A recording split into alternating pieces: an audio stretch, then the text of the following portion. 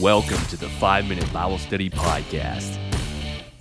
This ain't your grandma's podcast.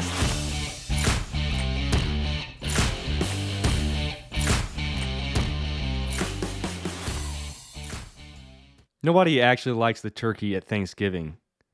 Why do we do this to ourselves?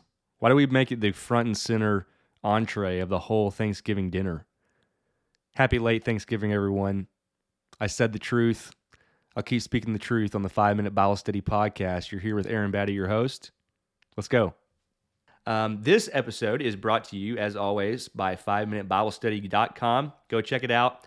And this week, I'm promoting the books that we have for sale. I have 2 in print that I have copies of and I can sell to you, but I've produced 3 books self-published on 5-Minute Bible Study. One I referenced in that, it was The Christian and Alcohol. That's the name of the book. So if you want a copy of that, I do have copies that I can send to you. They are $5 a piece. Then there is How to Understand the Bible, which is a student workbook that gives you several lessons that you need to know about how to approach Bible study. There's also one that I wrote last year, I think it was, How to Identify the Church, what the Bible has to say about the church and what first century Christianity looks like. Those 3 books I have produced, they are for sale. They're $5 a piece. If you want to get a preview of these books, go to the website. There's a drop-down menu at the top. Pull it down, and there should be a books page. Enough with that. Let's get on to today's episode. We are going to go through our normal lineup. There's going to be a Bible story on Elisha and the Shunammite woman. This is a really good one. You'll be wanting to stick around for this. Then the main dish this week is going to be about accountability. And this is the first episode where we do a Q&A segment. Somebody submitted a question, and we're going to take our main dish segment and turn it into answering that question. This is really about what is accountability, why is it important? A lot of people talk about accountability in terms of overcoming sin. We're going to talk about today, what do you need to know as an accountability partner? That's the big one. And really, what does the person coming to you need to know as well?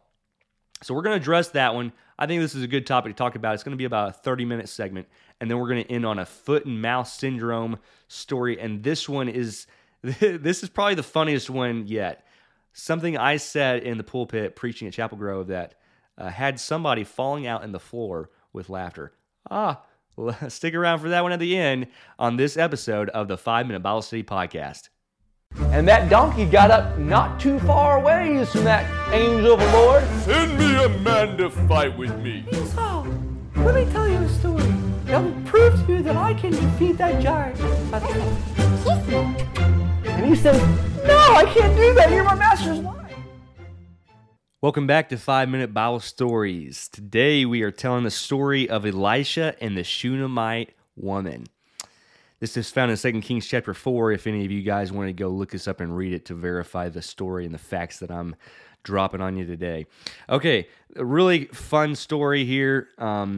It's a story about resurrection, really. It happened one time that Elisha the prophet, not Elijah, don't get it mixed up with Elijah, Elisha, went to Shunem. And it says there was a woman there, and she was a Shunammite. That's where the name, the Shunammite woman, comes from.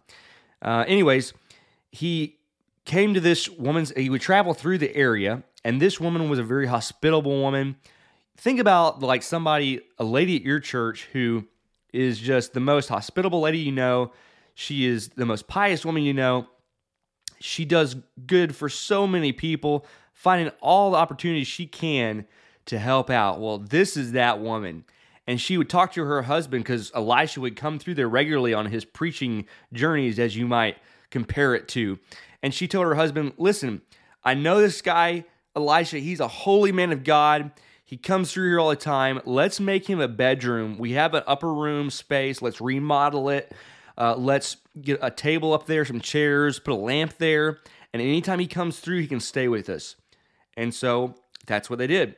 And it happened one day that Elisha came through there, and he had a servant named Gehazi. That's how I pronounce it. And he told his servant, you know what? This woman, the Shunammite woman, has been so good to us, Gehazi. I want you to go to this woman and see if there's anything that we can do for her. So Gehazi goes and talks to her and says, can we speak to the king on your behalf? Is there anything that we can do for you? Miss Shunammite woman, doesn't give her name. And she says, basically, no. And so Gehazi comes back to Elisha and he says, she said, there's nothing we can do. And he said, Gehazi, go back to her and tell her to come here. Tell her to come here. And so she comes to Elisha's room or wherever he was. And she says, well, my Lord, I don't have a son. And she had wanted a child for a long time, but she'd never been able to have one. And so Elisha said, that's it. This time next year, you're going to be hugging a son. And she said, please, sir, don't lie to me. Please don't deceive me. And he said, no. This time next year, you're going to have a son. Well, guess what happened? That time next year, she had a son. And the story goes on that this son grew up a little bit. It doesn't say how old he was. Maybe he was a toddler. Sounds like maybe he was a toddler or maybe just a little bit older than that, a young boy. And it says that he was out in the field with his father with the reapers. And then he just started crying out all of a sudden, my head, ah! And I can imagine, this kid may have been this kid may have been a brat, always whining all the time. The daddy goes over there and he's like, okay, what is it this time, Johnny? Or whatever his name was, Zacchaeus. What's it this time? But then he just falls over and he's dead.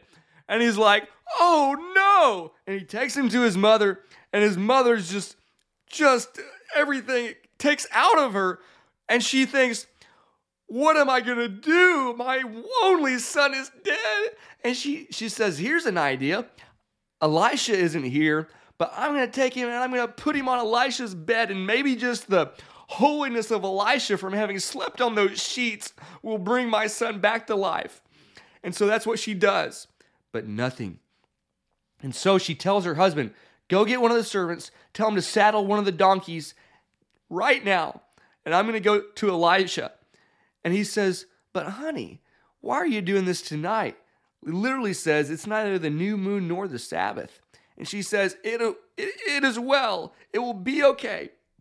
And so he gets a donkey, saddles it, and sends one of the servants. And she says, ride as fast as you can to Elisha. And so they go to the man of God, Elisha, at Mount Carmel. And the Bible says it was when she was afar off that the man of God, Elisha, saw her and said to his servant Gehazi, look, the Shunammite woman. Go, run to meet her and see what she needs.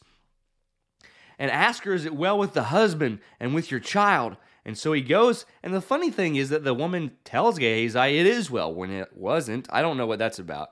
But I think she just wanted to talk to Elisha herself. And so she gets there finally to Elisha, and she falls down and grasps him by the ankles. And Gehazi reaches to pull her away. This is inappropriate, Gehazi. I think she's molesting him. But Elisha says, listen, don't push her away. Let her be. There's obviously something that's gone wrong, and the Lord has hidden it from me. I don't know. Let's listen to what she's got to tell us. So she says, did I ask a son for my Lord? Did I not ask for a son? And did you not deceive me? And what she's really saying is, you gave me a son, but now he's dead, so I wish you hadn't even given me a son than for this to happen. Can't you do something about this? And she's weeping and crying. And Elisha says to Gehazi, get yourself ready. Take my staff in your hand. I'm going to go with the woman back to where her son is lying. You go ahead of us and lay my staff across the boy's body. Gehazi goes ahead. Elisha takes his time with the mother, and they end up starting their trek back to the house, which is sometime. When the Gehazi gets there and lays the staff across the boy's body, nothing happens. And when Elisha came into the house, there was the child laying on his bed, lying just cold, stone dead. And he went in there by himself. He shut the door behind.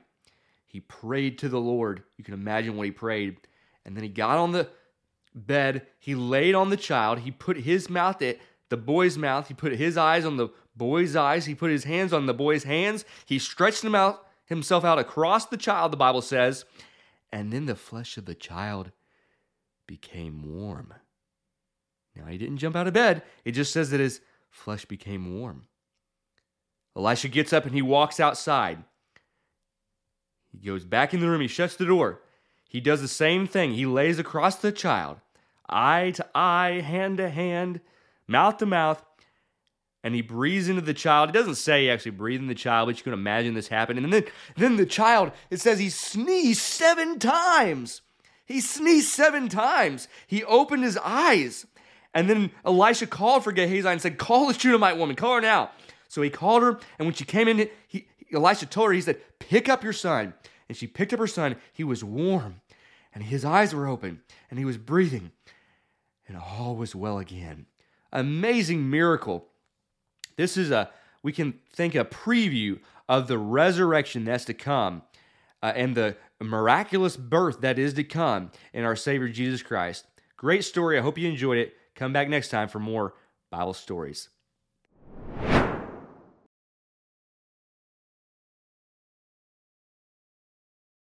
This episode is brought to you by Sheep's Clothing Incorporated. Maybe you're a preacher needing a new wardrobe, but you also need help pulling the fleece over the congregation's eyes. We can meet all your needs in one. We sell designer sheepskin suits that will have you looking soft, innocent, and approachable. When your slacks are without spot or blemish, you don't have to worry about using scripture in context or using any scripture at all for that matter.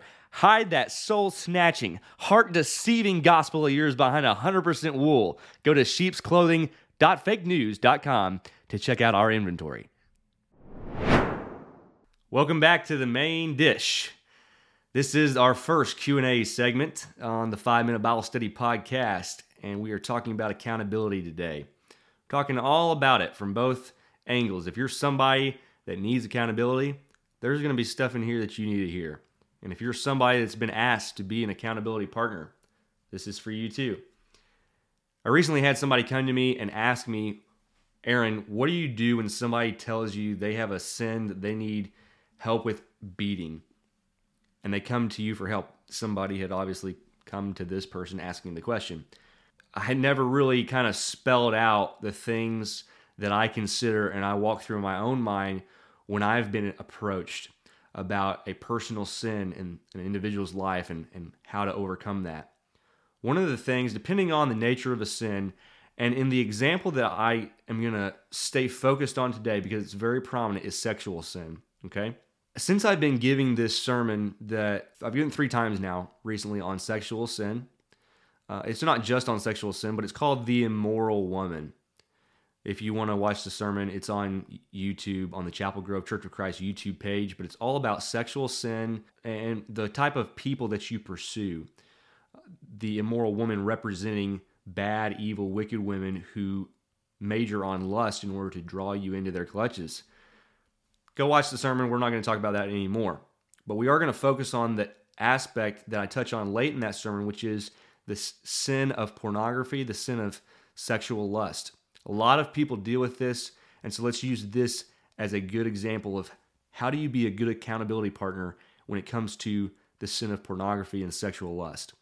We're also going to need some names for people because it gets very confusing when I'm talking about when the person comes to you and we're not sure, like, are we talking about the accountability partner or the person needing help with a sin? So let's just use the accountability partner in this example that we're going to use throughout this study as Aaron. We're going to call him Aaron. Aaron's the accountability partner. And for no better name, I'm going to go with Adam. No, that's 2 A's. Let's go with Cletus.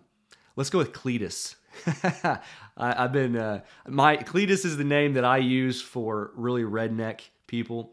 If I don't know their name, I just call them Cletus. Not to their face, but Cletus is the standard classic redneck name.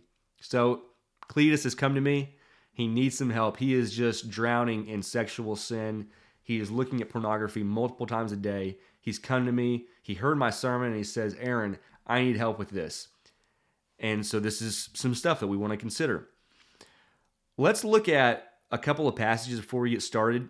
This isn't going to make, I don't know. I have a difficulty deciding whether to call this one a Bible study or not, because we're not looking at a text and explaining that text. In that sense, it's not a Bible study really, but we are taking some texts of Scripture that will help open our eyes to what the Bible at least has to offer to this subject. Because there is no story in the Bible where somebody comes to Paul and says, Paul, help me overcome this sexual sin. And he says, well, here's what you need to know about accountability, right? But there's some passages to consider on the issue. Psalm 90 and verse 8 is the first one that I would look at. And it says, this is the psalmist talking to God. You, God, have set our iniquities before you. Our secret sins are in the light of your countenance. That's a great verse because what it's basically saying, and the reason I'm reading this, is that ultimately we are all accountable to God. God knows everything that we're doing and even what we're thinking. There is nothing, even our secret sins, that nobody else knows about are in the light of God's eyesight. Matthew chapter 10, verse 26 takes it a little bit further when it says there, for there is nothing covered that will not be revealed, and there is nothing hidden that will not be known. He's talking about in the end day judgment, all things that you thought were secret, all things that you kept to yourself, and you died in those sins because you didn't want to be vulnerable to somebody else. You're vulnerable to God.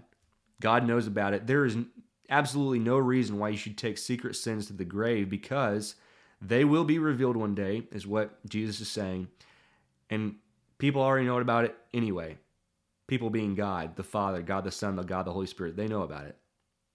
Now, if I were to define accountability, getting back to the main dish here, if I were to define accountability, I really like the definition. I got this off of Covenant Eyes, an article that I found on there. The article wasn't that great, but did give a good definition of accountability. So simple here, you couldn't get more simple. Accountability means giving an account. Okay, so you got Cletus comes to Aaron, and he gives an account to Aaron of the things that he has done in the last 24 hours. They've had a partnership agreement that I'm going to tell you, Cletus is going to tell Aaron everything that he has done, and so he does that. He gives an account of it. He gives a full account of it. He doesn't hold anything back. All of these secret sins are laid out in front of Aaron. He knows about all of them, and they're all revealed to him so that he can help Cletus overcome this. I'm sorry. Maybe I should have picked a different name. This Cletus name is cracking me up. Now, besides that, that's what it is, but a reason why you should pursue accountability with somebody, if you have a sin that you are struggling with, meaning that you are actively trying to fight against it and you're not having success because you're still struggling with it, indicating you haven't overcome it yet, consider Proverbs chapter 28 and verse 13. It says, he who covers his sins will not prosper, but whoever confesses and forsakes them will have mercy. Great verse. I love Proverbs. Let's read it again. He who covers his sins will not prosper. Not that he probably won't. The odds are stacked against him. He's not going to prosper. That's what he says. It's a de facto statement. But whoever confesses and forsakes them will have mercy. And that is what accountability is. It's confessing your sins to somebody else, in this case it's sins, and forsaking them.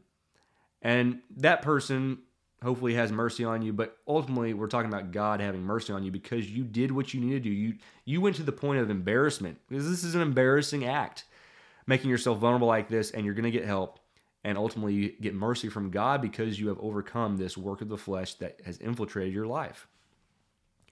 Now, most people don't have the internal self-control and mental fortitude to overcome secret sin, on their own at least. And they need an outside force to help motivate them, to instruct them, to remind them regularly of what they need to be doing. That's the key to accountability. That's why we advocate for accountability in our lives. We want it.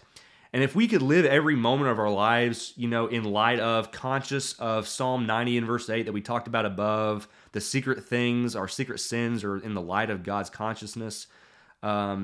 Matthew 10 and verse 26, there's nothing covered that will not be revealed. If we could live every second of every day with those passages on the very front of our mind, then God's presence alone and God's omniscience, his knowledge of everything in our mind, that would probably be enough to motivate and instruct and remind the God-fearing Christian in overcoming their sin. But the problem is that our faith is not always up to par the truths of those passages. We know that they're there. We know what they say, but will we really believe it? That's really indicative of our faith, how much that alone motivates, instructs, and reminds us.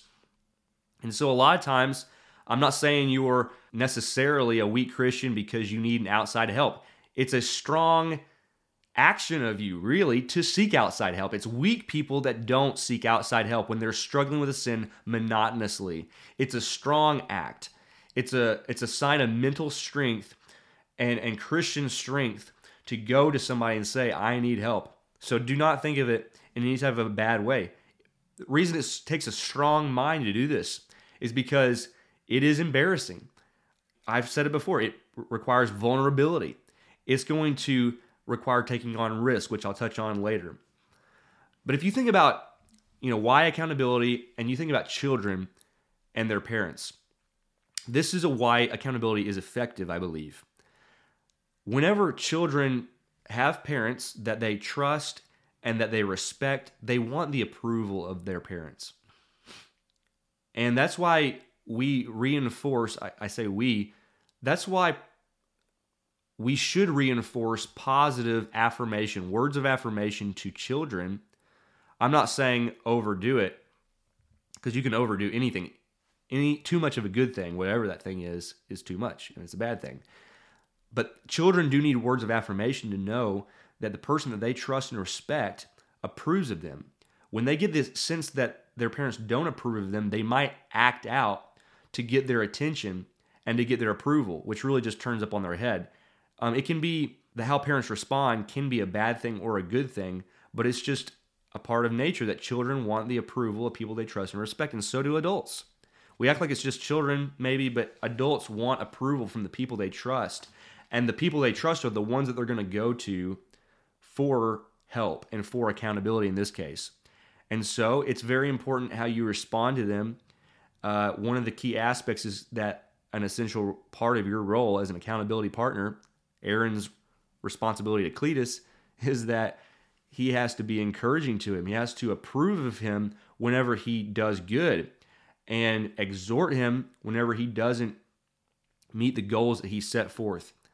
Okay, we'll get more into that as we go along. But this is why accountability is helpful, because you have somebody that you trust and respect that will approve you whenever you're doing what you should be doing, and will disapprove you whenever you don't do what you should be doing. And even then, it will be a constructive disapproval, right? And that will hopefully be the motivation you need. So when we get into now the rules of accountability, this is the first thing that I start with. First thing that I tell people, and I try to emphasize this from the pulpit when I'm preaching that sermon earlier or when I'm touching on this subject. If you are somebody that's struggling, again, with sexual sin, in this case, with pornography, and you want to overcome this sin, please do not tell me you have a problem and you want help unless you are willing to do anything and everything to overcome that sin. Okay, I want to re-emphasize this now for you on the podcast listening. Do not tell me you have a problem with sexual sin and you want help unless you're willing to do anything and everything to overcome the sin. You may not have to do everything to overcome this sin, but you have to be willing to do everything, which means be radical about discipline. Matthew 5 and verse 29, Jesus is saying you've got to be radical about sin in order to enter the kingdom of heaven. He says, if your right eye causes you to sin, pluck it out and cast it from you, for it's more profitable for you that one of your members perish than for your whole body to be cast into hell. That's right. You got to be radical about this in your mind. And you're so sick of this sin. You hate this sin so much. There is not anything, Aaron, that you would ask of me that I would not do if it means getting over this sin. That's where you got to be. That's the state of mind you got to get to. And if you aren't there yet, get there. I would encourage you, if you're an accountability partner, if somebody has asked you to be their accountability partner, you set this rule on the table and you do not budge. If somebody's halfway, then you just need to encourage them. Hey, you've got to get in a frame of mind where you hate this sin so much you'll do anything to come back then. Come back then and I will be more than happy to help you. But until you do, what you're really doing, you're risking the relationship. This person's already risked the relationship by telling you they have this problem. They don't know how you're going to react, but they trust you and respect you enough to have a good idea how you're going to react. Okay, you didn't blow up in their face.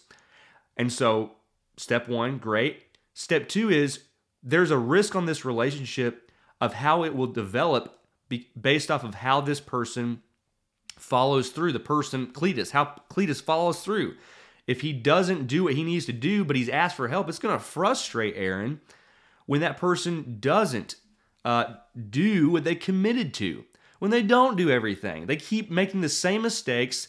It's been identified what the problem is. They just aren't willing to give up maybe internet. They're not willing to give up internet. That's going to frustrate Aaron so much that he's going to eventually give up on this person, and it's going to cause a strain in the relationship. It's going to be awkward walking around each other when they interact at church or wherever they interact at. And so that's why, up front, you just need to put this on the table. We can be friends and not go through this, but we could go through this and possibly end up not being friends, not because of something that I plan on doing, but just as a natural result of the process of not establishing the right ground rules to begin with. Got to set the ground rule to be radical, and we're going to do whatever we got to do, okay? So we got that up front. Once that's established, here's some things that accountability involves. And I've touched around some of these already, but let's just walk through them one by one. I have 4 things that accountability is or requires. First off, accountability assumes risk. So I just talked about this. It assumes risk on the person needing help. He's risking his dignity at the hands of Aaron, the accountability partner, when he tells him all the secret sins. That's embarrassing. And then it assumes risk on the part of the person helping Aaron. He's going to have to share things that are hard to swallow. And so he's taking risk every single time that he shares the information with Cletus that's hard to swallow. And he knows it's hard to swallow. It's not going to be what he wants to hear, but he needs to hear it. That's going to involve risk every single time on Aaron's part to have to share that information. Okay? So, number 1, accountability assumes risk. And you've got to do the uncomfortable. Number 2, accountability must be honest. It must be honest from both sides. Cletus has got to be 100% on the table, cards on the table, pockets empty, if this is going to work. So Cletus and Aaron, they've got to be honest with each other. If Cletus is holding stuff back, then the whole point of accountability, you're not giving an account. When we say that accountability is giving an account, it's giving a full account. Like I said, laying all the cards on the table. And if he's not honest, then this is not doing him any good. What is this? It's not accountability. I don't know what you call it. And if Aaron's not willing to be completely honest with Cletus, back to the point, saying the hard things that are going to hurt. When he says, Cletus, you're being hard-headed. This is on week 5.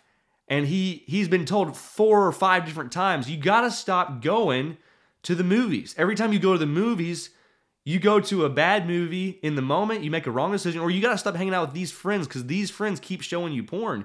You've got to stop that. And he doesn't listen.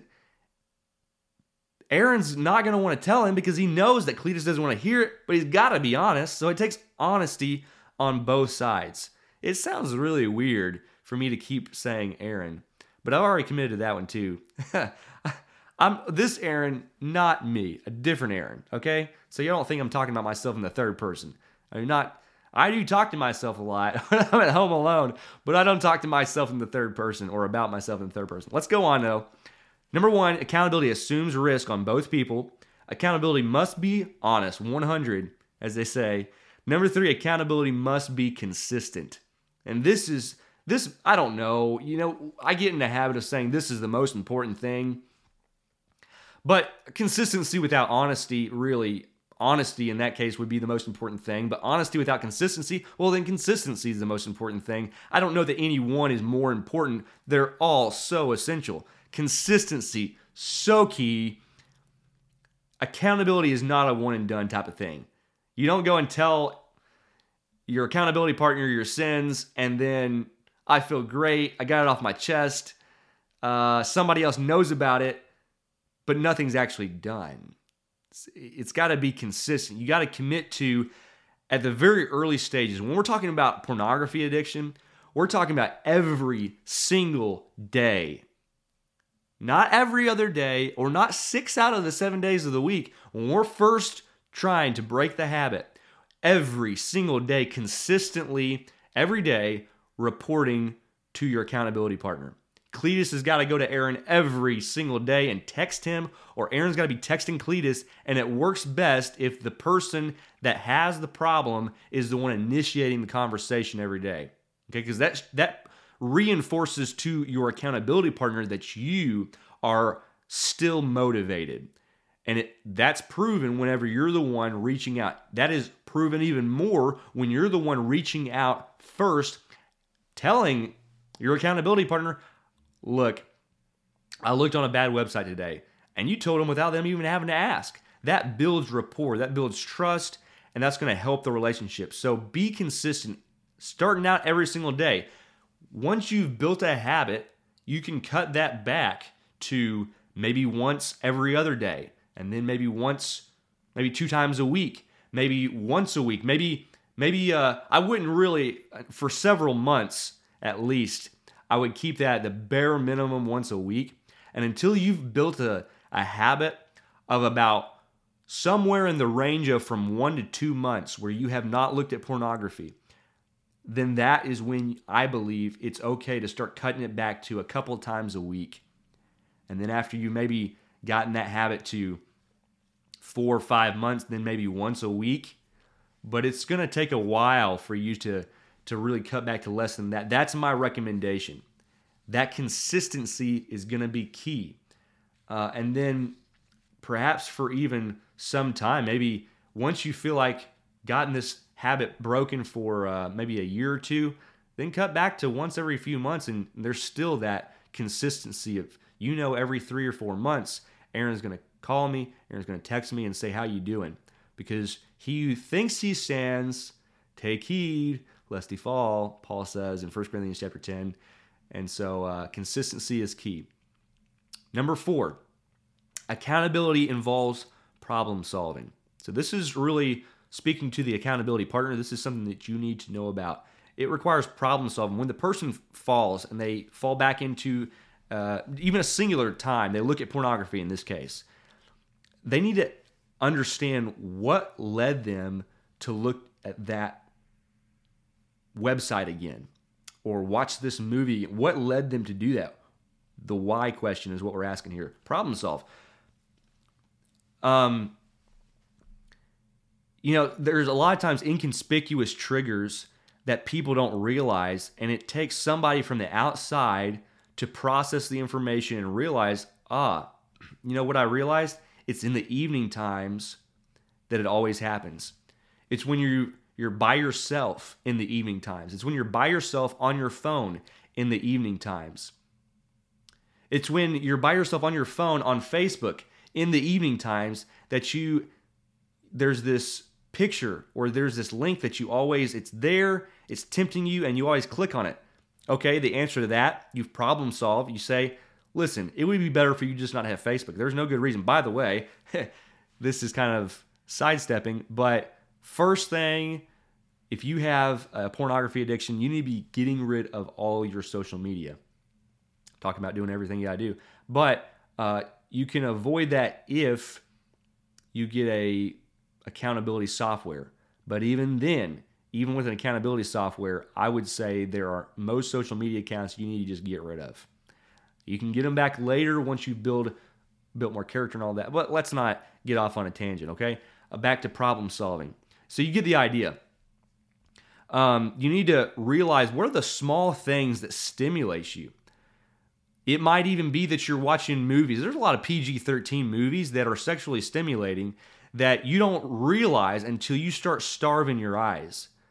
By that I mean cutting out anything that stimulates you whatsoever. And then you realize a bunch of these PG-13 movies that you're watching, they're not pornography, but there's a lot there that's unclean and it's unfit to be watching, because even that small stuff gets you to thinking about these mental images that you have in the depths of your brain, and now they come forward, and then they get you to wanting something more, and they get you to really craving now the hard stuff.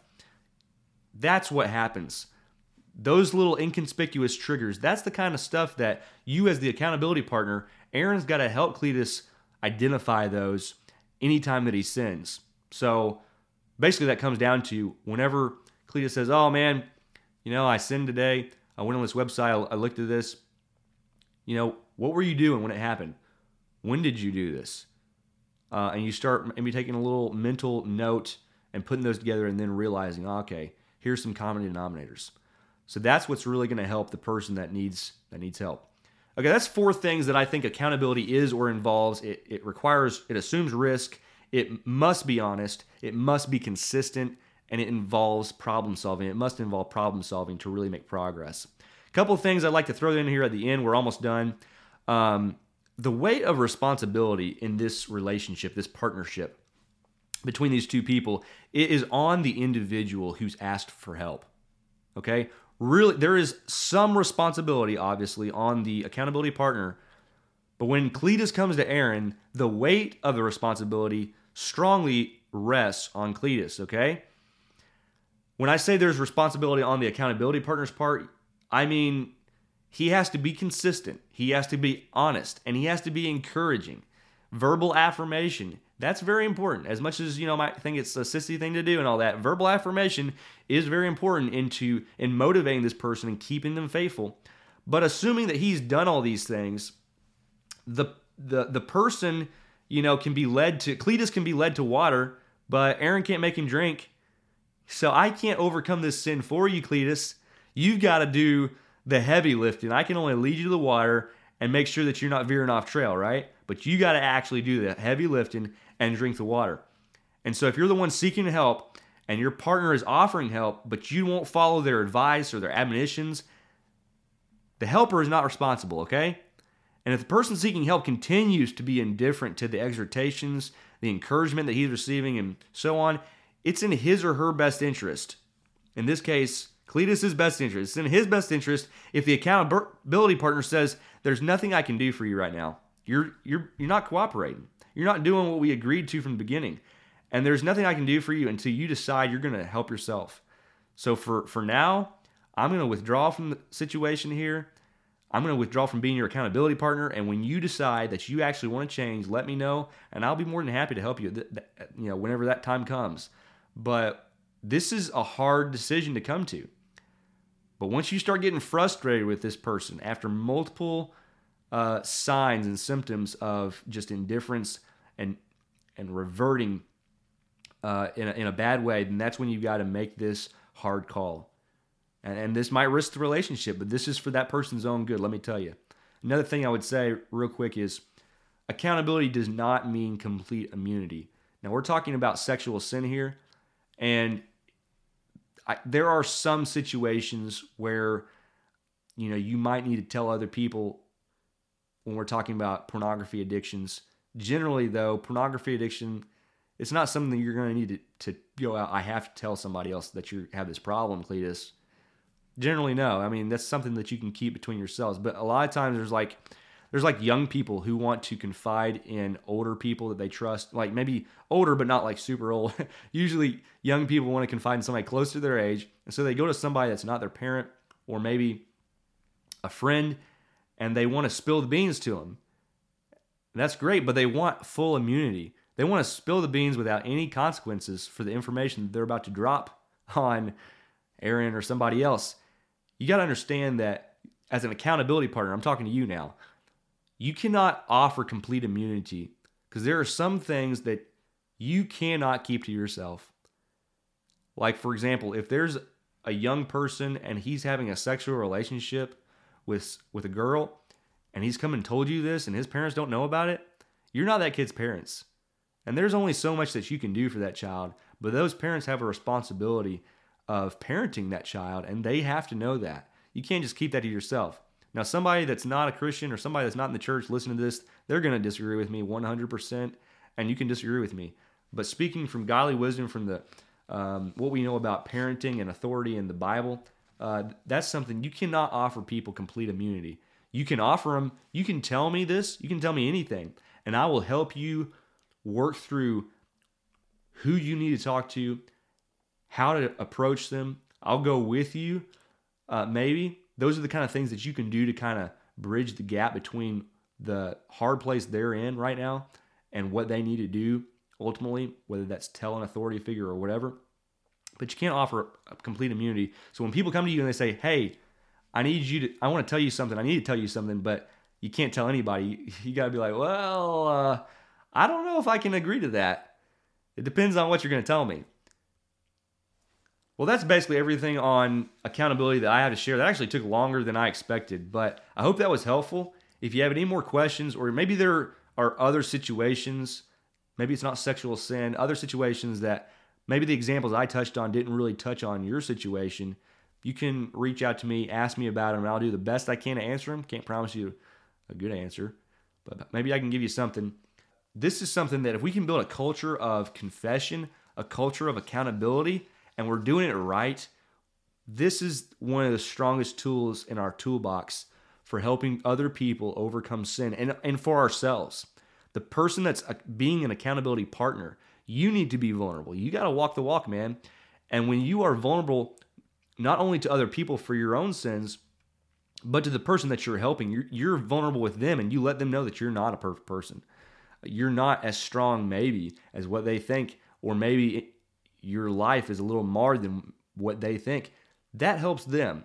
That will help them normalize their situation, not normalizing it to the point where they become apathetic toward it, but helping, just gives them encouragement and motivation.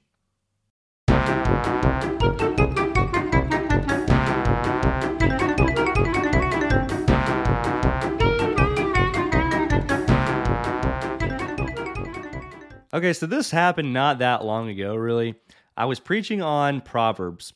It was a Wednesday night, and it was kind of some material that I had gotten up on the spur of the moment. That being said, when I get stuff up last minute, I start saying things off the cuff that really aren't in my notes. And when I say things that aren't in my notes, I usually say something that I shouldn't have said. So I was talking about the immoral woman as a point within my sermon about Proverbs. And when I got to the immoral woman, I wanted to impress the point on my audience that, listen, this woman looks like an ordinary woman. We typically think of her as like a prostitute, somebody that works in the gentleman's club. And so I started describing, this is not just the woman that works in the gentleman's club down there on exit 35 that has as I started to describe it, as somebody said, I started describing the wallpaper in the gentleman's club. No, I did not, but that gets the point across that I had to stop and interject and tell the audience. I saw some woman's eyes like lighting up, and I said, just to clarify, I've not actually been inside a gentleman's club. I felt it necessary to disclaim that. And everybody started laughing because obviously I was going into too much detail of this imaginary club. Anyway, it wasn't 2 seconds later. I look over to my right, and there's this line of young men that sit up front. And I look at them, I said, now back to the point. What I was saying is, this woman, she's the one checking you out at Walmart. I mean, she's the one literally checking out your groceries. And when I said that, I didn't realize the play on words I had just done. One of the ladies on the front bench, she legit almost fell on the floor, like fell face forward laughing. And then I started laughing. I could not control myself. Everybody else starts laughing. And my sermon stopped for a good 1.5 minutes until I collected myself, and then we moved forward. But I have to say, even though it wasn't intentional, and I wouldn't say, everything again if I were to do it over, it was pretty funny. I hope you enjoyed this week's episode. Come back next time for another, and subscribe to the channel. Tell people about it. Share it on Facebook, Instagram, whatever social media you have. Share the link to the episode and get the word out there.